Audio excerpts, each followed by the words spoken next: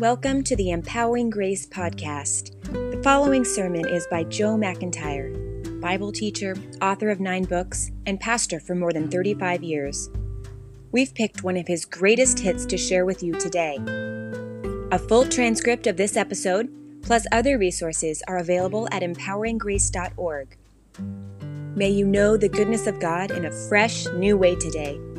Here's Pastor Joe. Well, let's get started tonight. We'll pray and ask the Lord to help us, and we'll invite Him. Lord, we thank You that You live in us, and Father, You're forming Your Son in us, and so we're looking to You to illuminate us, to bring us revelation and light and understanding so that we can be conformed to the image of Your Son. Father, You've begun a good work in us. We're believing You to complete it. You're bigger than all our weaknesses. You're bigger than all our frailties. And You're greater in us than he that's in the world. So we ask You to live big in us tonight and help me to bring forth the Word of God with clarity. And we ask Your anointing upon it, and we ask You to anoint the ears of each one here tonight to hear what the Spirit would say to the church. Not so much what I would say, but what the Spirit would say. Father, unfold Your divine purpose for us. Reveal things to us. In Jesus' name, amen. Well, we're off on a new series tonight.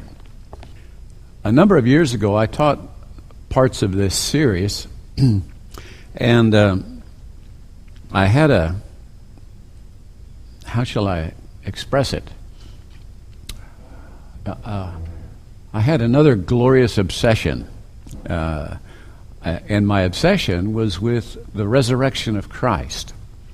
And I realized, and there's things that we all know in a way, but we don't grasp the full significance of them until we begin to have the Spirit open it up to us.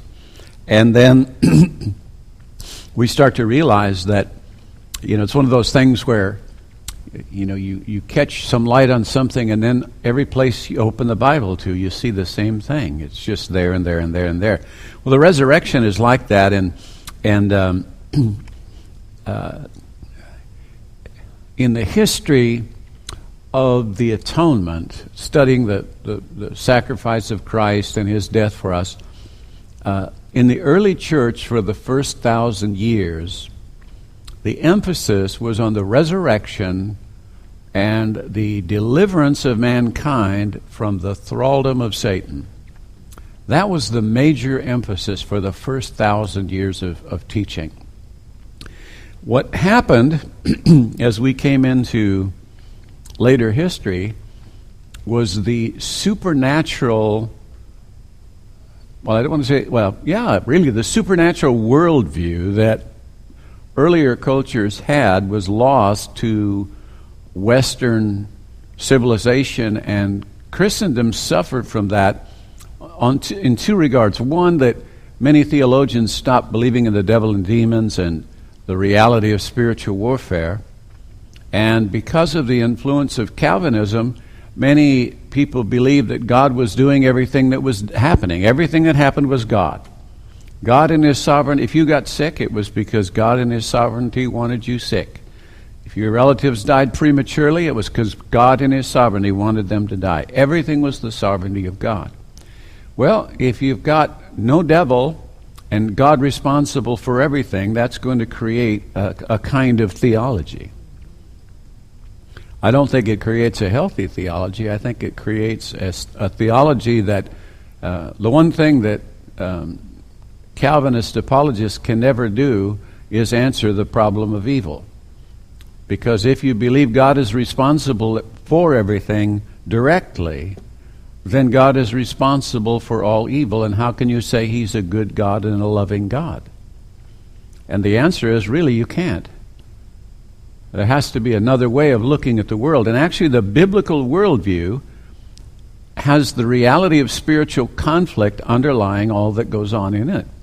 And without that view, then we're left with God doing everything, and we don't, in my early days of Christian living, God was sovereign, so everything that happened was Him, so who needs to resist the devil? It's all God anyway. You see, but any doctrine that leads you to disregard Scriptures cannot be a correct doctrine. So if God is sovereign, so everything's from Him, then I don't need to resist the devil, yet the Bible tells me to resist the devil. So that idea that God is controlling everything and everything is filtered, the phrase that was taught to me when I was a young Christian is everything is filtered through the loving hands of your Father. So if you have a car wreck today, that was filtered through His filter. And if you just work out the implications of that, there's really, the devil is just on God's leash. He can't do anything unless God lets him. And of course, people draw that from the book of Job, because in the book of Job, there was a certain spiritual dynamic in play that we don't realize when we read the book of Job. The fact of the matter is, have you ever asked yourself the question, why could Satan come boldly into the presence of God and accuse Satan to God and malign Job to God? Did I say accuse Satan? Accuse Job to God. Well, the reason he could do that was because he knew that he would not be judged, because if he was judged, all those who are under his authority would be judged with him. So he could come into the presence of God, and we know that from Revelation 12 that he was the accuser of the brethren. And in Zechariah, he accuses the high priest, and we see him gradually unveiled in the Old Covenant, Job being the primary example. But you see, man really was delegated authority from God. When Satan tempted Jesus, he said, he shows him the kingdoms of the earth in a moment of time, and he says, all of these kingdoms and their glory I will give you, for they have been delivered to me. Well, if Satan really didn't have those, then it wasn't even a real temptation to Jesus.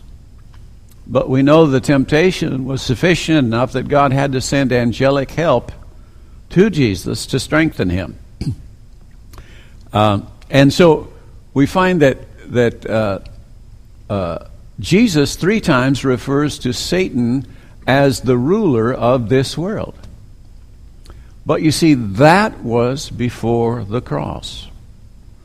Because at the cross, all of Satan's works and his right to condemn us and our old life in Adam were all judged and crucified. But when God raised Jesus from the dead, he Colossians, we'll look at it in a minute here, the Father, it says, stripped off from him the rulers and authorities and made a public show of them, triumphing over them in Christ. And I'm getting ahead of myself here, but the point I'm trying to make is that because our theologians lost any real faith in the devil and demonic forces and the actual spiritual conflict that exists in the world, they created a theology that has no devil in it. And that was not the worldview or the reality to which the gospel came with power in the first century, and all of the cultures tried to appease demonic forces.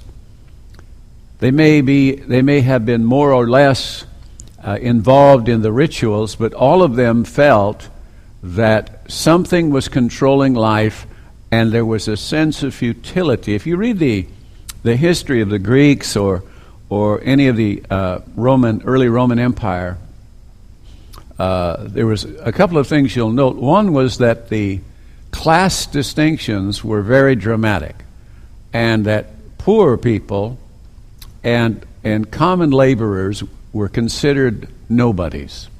They had no status in the culture whatsoever. And this permeated all the other cultures of the day until the church came along and said all men are equally valuable in the sight of God. This was a radical upheaval in Roman culture, and it eventually overthrew Roman culture. And before Constantine declared Christianity the religion of the Roman Empire, a number of the Roman leaders and other leaders were starting to try to imitate the Christians in honoring some of the poor people and helping the poor and doing things that they had never done before. That was not part of their worldview. It was only after the church came that these things began to happen. So I want to just go to my notes right now and kind of work through this a little bit. It's clear that the early church preached that Christ died for our sins. Paul outlines this in 1 Corinthians 15, which we can take a look at here. I could read it to you. In 1 Corinthians 15, Paul says, "Moreover, brethren, I declare to you the gospel which I preached to you, which also you received, in which you stand, by which also you are saved, if you hold fast the words which I preached to you, unless you believed in vain. For I delivered to you, first of all, that which I also received, that Christ died for our sins according to the Scriptures, that he was buried, and that he rose again the third day according to the Scriptures." And so here we see stated the simple truth of the gospel: Christ died for our sins, and that he was buried, and that he rose again the third day. Now,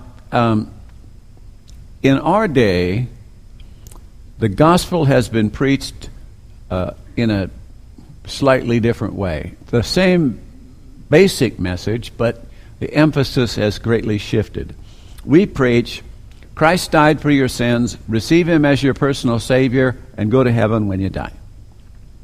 That's the gospel according to modern popular preaching. And the problem with that is, although it's certainly true and gloriously true that Christ has died for our sins, the emphasis of the New Testament is not on the fact that Christ died for our sins. It is a fact of the New Testament, but not the central fact. The central fact of the New Covenant teaching is the resurrection of Christ from the dead.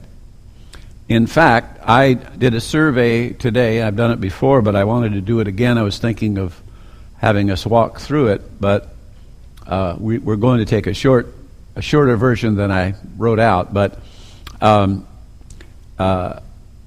you can't find the phrase in the whole book of Acts, 28 chapters, Christ died for your sins. It was never preached. Now, it was taught that forgiveness was available, but it was taught in the light of the resurrection. And there's a book that came out in the 1930s by a gentleman named Gustave Aulén called Christus Victor. And he challenged the popular Protestant view of the atonement, saying that view wasn't known for the first 1,000 years of church history. And he said the view that was taught was the victory of Christ over evil principalities and powers, which resulted in new life coming into mankind, and the forgiveness of sins came with the new life. But the emphasis was not, was not so much on forgiveness of sins, but on the fact that because Christ rose from the dead, defeated Satan, and delivered us from Satan's authority, he could bestow new life on us, and that new life delivered us from all of the past and provided a way to walk in ongoing forgiveness of sins. And that was the message that was lost in the Dark Ages. And this author was suggesting that the church has taught a gospel that wasn't the full New Testament gospel, because what we've said is, yes, Christ has died for your sins, and he's now your Savior, and yes, God raised him from the dead to prove that he was the Son of God.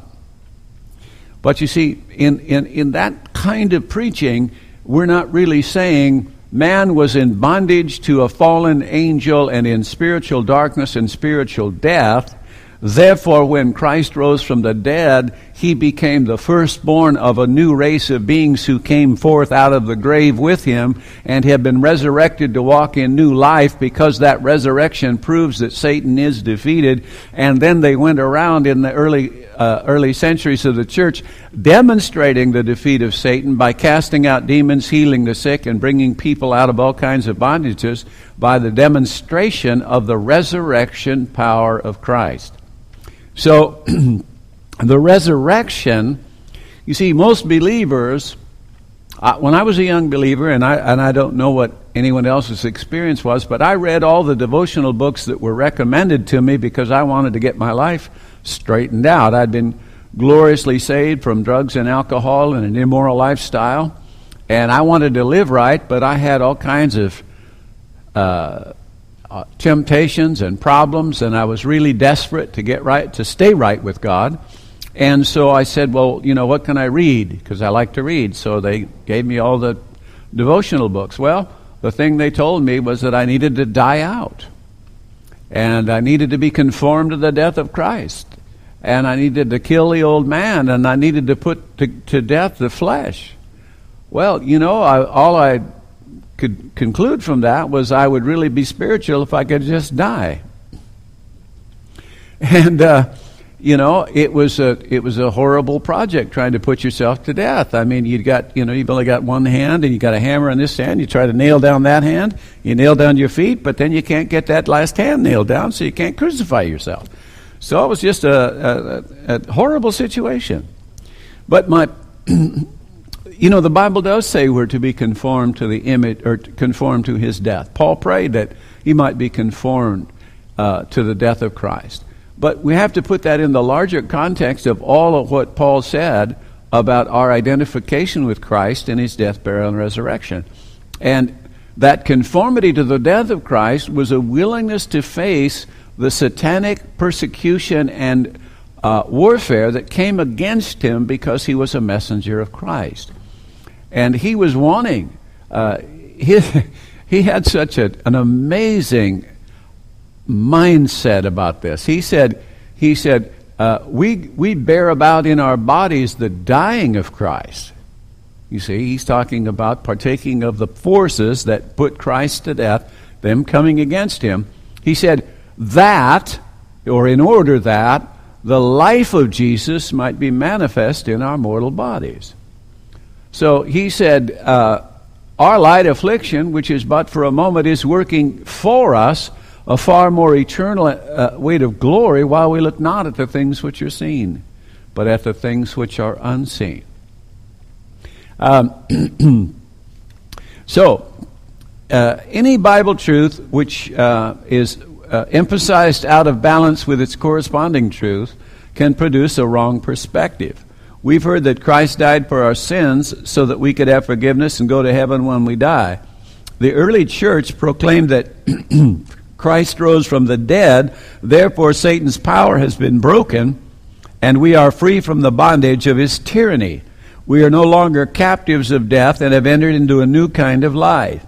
And because we have this new life, we are no longer in bondage to sin and guilt. It's really an amazingly profound and positive message that in the resurrection of Christ, in fact, I hope to not get off too far off the theme here, but most theologians debate many things, probably everything, but one of the things they discuss, I shouldn't say debate so much as discuss, is the fact that the Old Testament saints were waiting for the arrival the apocalyptic arrival of the kingdom of God and the Messianic kingdom. This was going to be a total upheaval of the world that resulted, in their thinking, of Israel being exalted to the head of nations, Messiah ruling on his throne in Jerusalem, and all nations being subdued to the newly enthroned Messiah.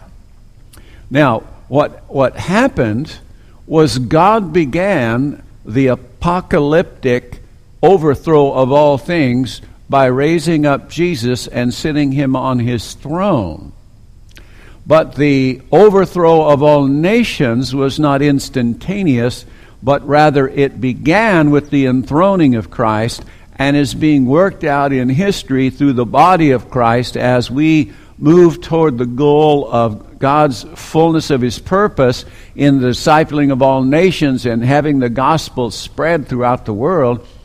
And it will culminate in the second coming of Christ, wrapping up this inauguration of the new age that began and is being worked out in us. Because Paul writes in Galatians 1:4, he says that Christ has delivered us from this present evil age according to the will of God. So we are in this age, but we're not of this age. We are tasting and participating in the age to come, which has begun in us. It's not fully formed in us, and it won't be fully consummated in us until we get a new body. But the new age, the kingdom age, has begun. The kingdom of God is within us. The kingdom of God is not meat and drink, outward observation, but righteousness, peace, and joy in the Holy Spirit. So the kingdom came in an unexpected way. They thought it would be a total overturn of the world, setting up Messiah as king and ruler of nations. But we understand now that it's in two phases. That the intervention has taken place in the resurrection of Christ, and that resurrection has actually begun in us, in our inner man, but it will not be fulfilled in us until we get a new body. Because in one place, Paul says that flesh and blood cannot inherit the kingdom of God, and yet in other places he talks about our participation in the kingdom of God presently, and John speaks very much about the present reality of eternal life and of the kingdom now. So, nowhere, and this is the thing I've been referring to, nowhere in the book of Acts did the disciples preach, Christ died for your sins. Let's look a little bit. Let's do a little survey of Acts here. This isn't exhaustive. I didn't write out all the verses. I wrote them out personally, but I didn't put them in our notes. But in Acts chapter 1, verse 22, starting with verse 21, he says, "Therefore," this is when they're wanting to choose a replacement for Judas. And it says, "Therefore of these men who have accompanied us, all the time that the Lord Jesus went in and out among us, beginning from the baptism of John to that day when he was taken up from us, one of these must become a witness with us of the resurrection." Now, here's the thing that is really shocking if you've never heard it, and that is that they weren't preaching Christ died for your sins. They didn't know he died for their sins. They knew forgiveness was available. They knew Christ rose from the dead, but you can't find in the book of Acts where they understood that Christ was our substitute and took our place in judgment. You see, as Kenyon put it, they were walking in all the realities that were later revealed to Paul, but they had no theology for it. They just had it in experience. They were forgiven. They knew their sins were blotted out. They knew they were forgiven. Don't misunderstand me. But what I'm saying is they didn't have a theology of Christ's death for their sins. They were giving witness to the resurrection, and God was confirming the witness of the resurrection with the demonstration of kingdom power. Now, as I share this with you tonight, I'm trusting that you're understanding that the church today needs to get back to preaching that which God confirms with power.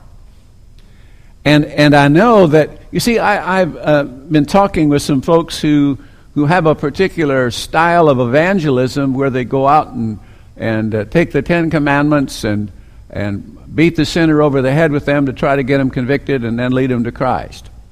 Well, because some of these people have an evangelistic anointing, they get some people saved. But that doesn't mean the message is the right message.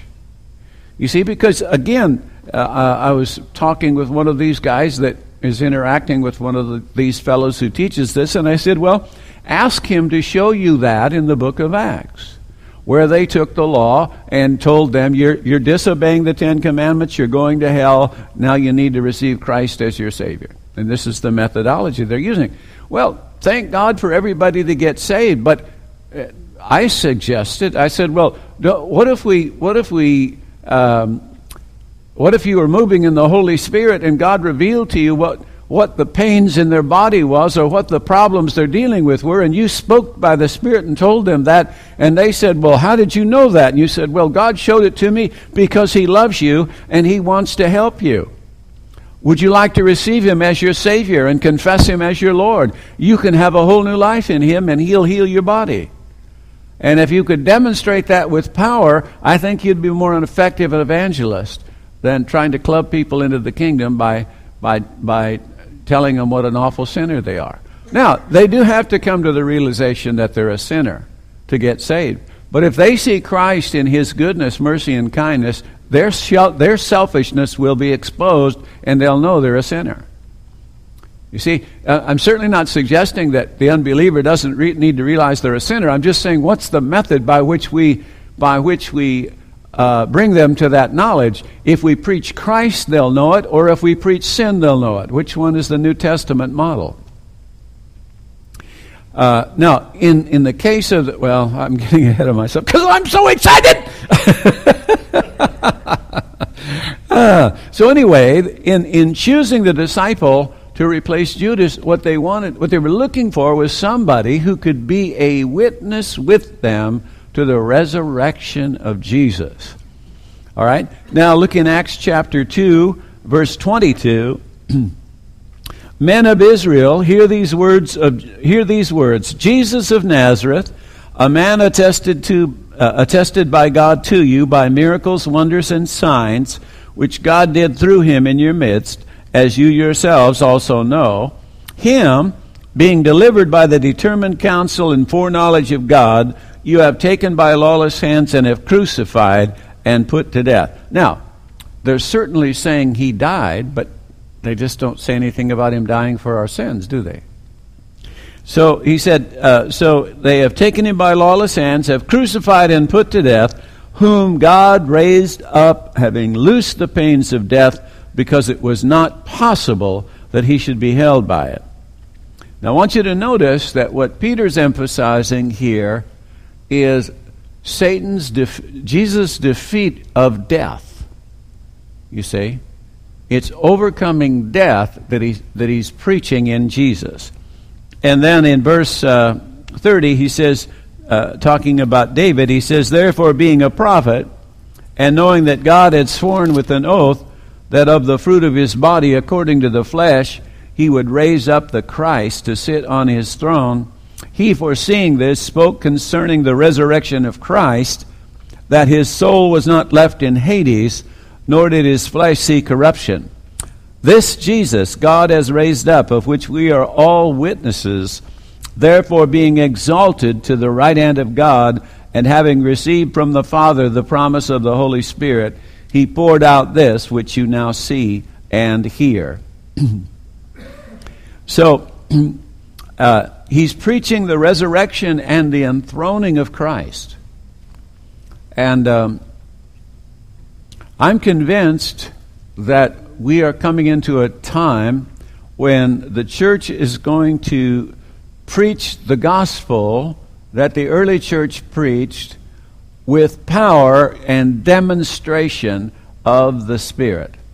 Because you see, the resurrection of Christ is the defeat of death. The defeat of death is the overthrow of Satan and all his works. The law of sin and death is the whole dominion of death and all of the results of the fall. And what the good news that was preached in the early church was God raised Jesus from the dead.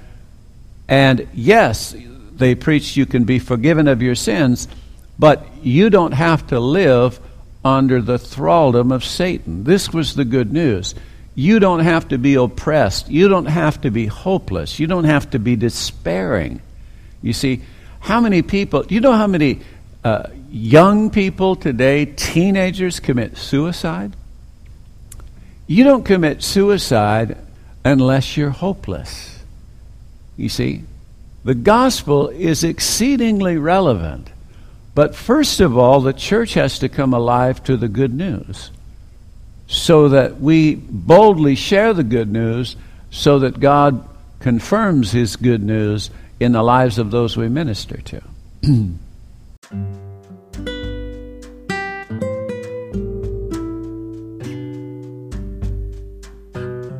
Thank you for listening to the Empowering Grace podcast featuring pastor and author Joe McIntyre. Visit our show notes page on empoweringgrace.org for a full transcript of this episode and more from Joe on this topic. If you like this podcast, please consider leaving a rating or review.